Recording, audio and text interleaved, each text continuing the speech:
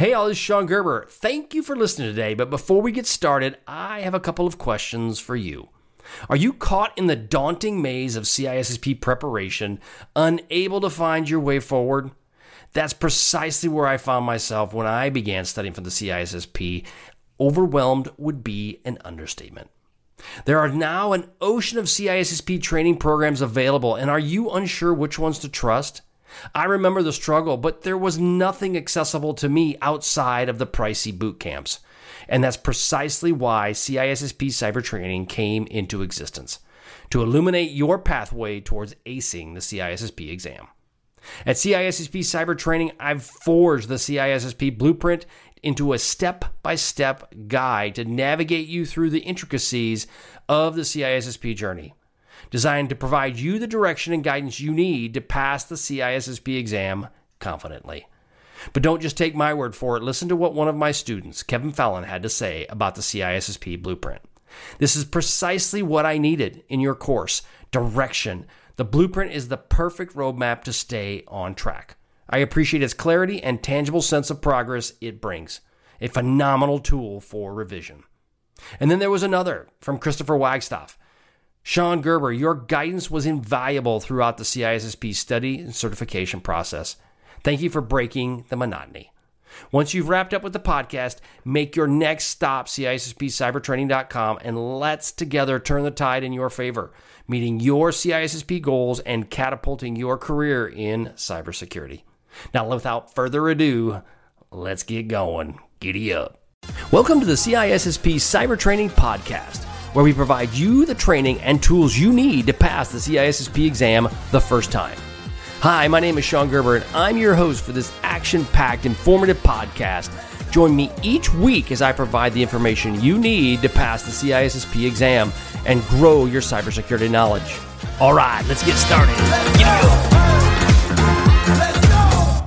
Hey, all, Sean Gerber with CISSP Cyber Training, and today is Thursday. We're going to be doing CISSP exam questions, so get ready, get buckled up, and let's see what you can think about as it relates to the CISSP exam questions.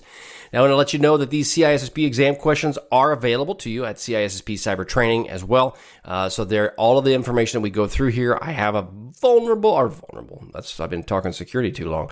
A long list of CISSP questions that you can get at CISSP Cyber Training, and these are part of those questions. I come out with probably around anywhere from 15 to 30 questions every week. Usually it's sometimes a little bit more than that, but it's around 30 questions a week is what I usually come up with. And I add that to my overall bucket and list of overall questions that you can study so that you can be prepared to pass the CISSP exam.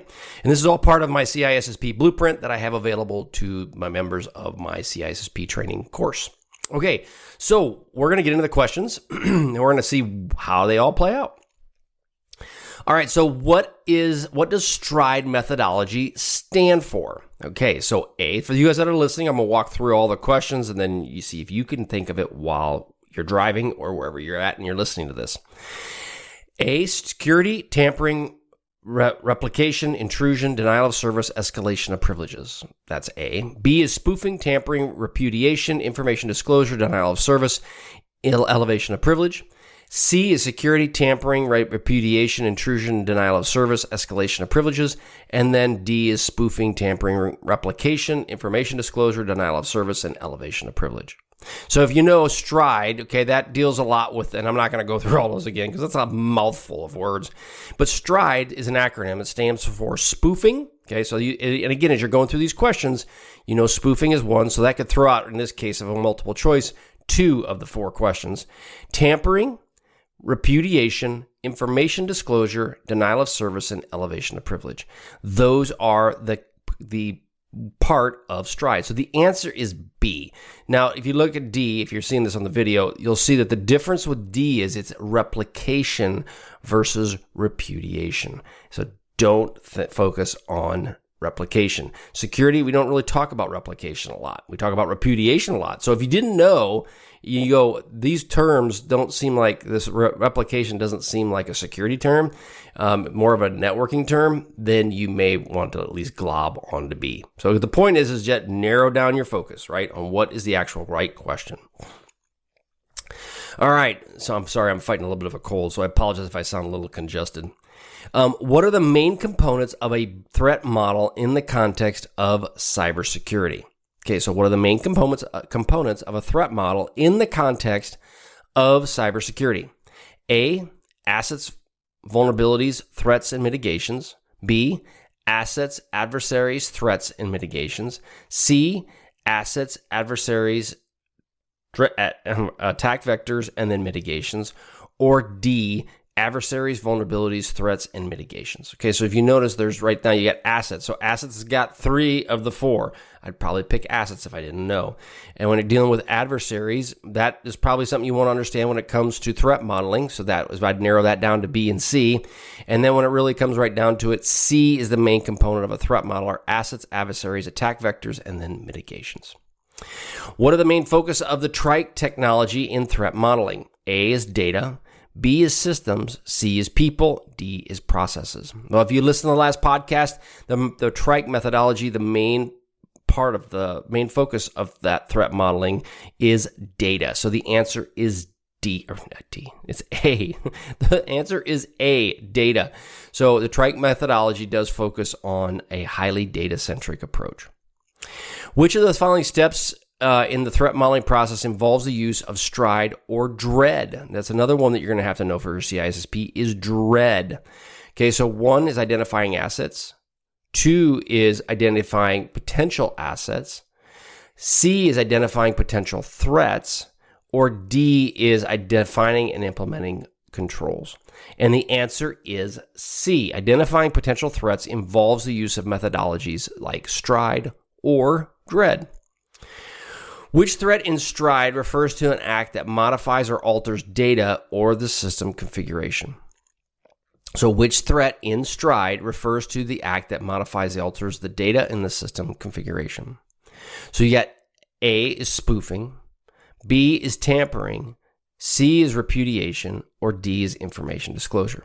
Again, modifying or altering the data is tampering, right? So that's B. Tampering refers to the act or modifying of alters data in the system configuration.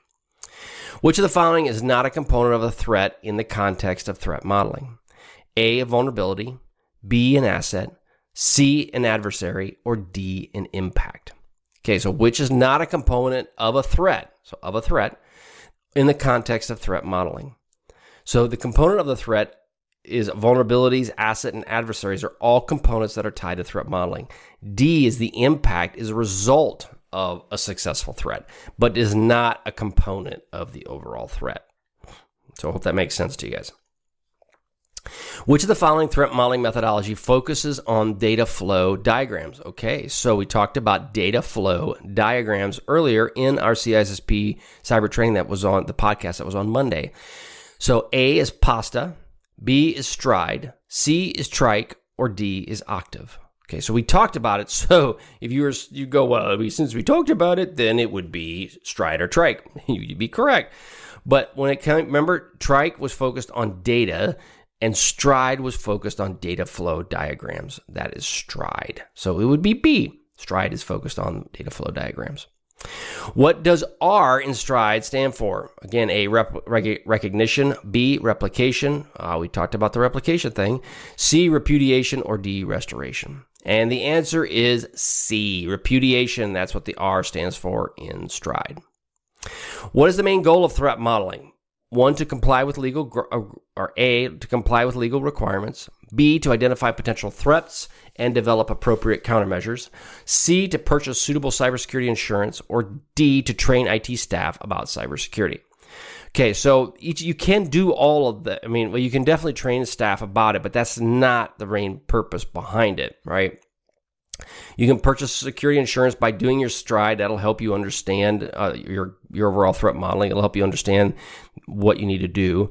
But when it really comes right down to it, the main goal of threat modeling is to identify potential threats and develop the appropriate countermeasures behind it. Each of those are helpful, not necessarily the legal requirements, but I mean, you could have some legal requirements, I guess. I've never seen that, but you could. But definitely B and C and D, is a byproduct of doing a threat modeling. But the overall answer is B, to identify potential threats and develop appropriate countermeasures. Which of the methodology involves creating a threat model that is at the design phase of a system or application? So a methodology involves creating a threat model at the design phase of a system or application. A, STRIDE, B, DREAD, C, CVSS, which isn't one, and then D, OWASP. Okay, that's really not a threat model either. So So then when it comes right down to it, so if you knew CVSS isn't one and OWASP isn't one, you could narrow it down to STRIDE and DREAD. But when it comes right down to it is which one do we talk about? We talked about STRIDE. But STRIDE is a threat model that is at the design phase of the system or application. That would be A, STRIDE. What type of threat does the E in STRIDE represent? A, encryption, B, endpoint, C, elevation of privileges, or D, exfiltration. And the answer is C. Elevation of privileges is what we want. That's what the E is for in STRIDE. We focused on that. In a threat modeling, what does the adversary represent? A security control? No. A vulnerability? Yeah, no. C, an asset? No.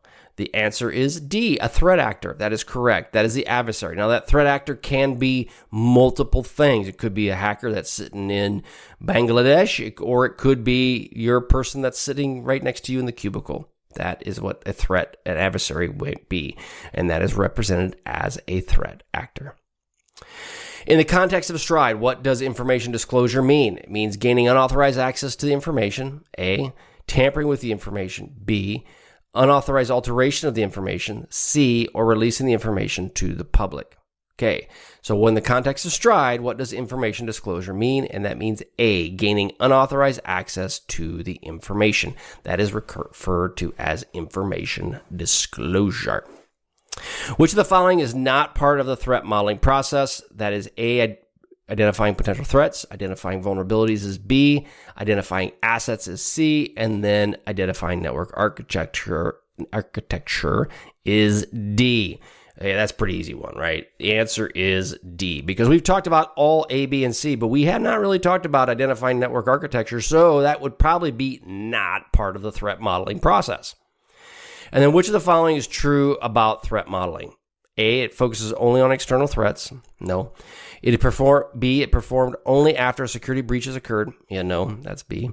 C, it involves a proactive identification and mitigation of the threat. Maybe. And then D, it's a one-time activity that does not require updates or maintenance. Yeah, that's not it either. So the answer would be C. Again, it's proactive identification and mitigation of the threats, and it is always an ongoing activity and should always be updated on a routine basis. All right, that's all I got for you today. I hope you guys have a wonderful day. Go check me out at CISSP Cyber Training. Check out the blueprint. You will be happy you did. And we'll catch you on the flip side. Have a wonderful day and have a great week. Talk to you later. Bye. Thanks so much for listening today, as it was my pleasure to prep you for the CISSP exam. But are you interested in some free CISSP exam questions? Head on over to CISSPquestions.com and sign up to join my email list, and you will gain access to 30 free CISSP questions each and every month. That's a total of 360 questions just for signing up with CISSP Cyber Training. You will also gain access to other free resources, so just head on over to freeCISSPquestions.com or CISSPcybertraining.com and sign up today. All right, have a wonderful day, and we'll catch you on the flip side. See ya.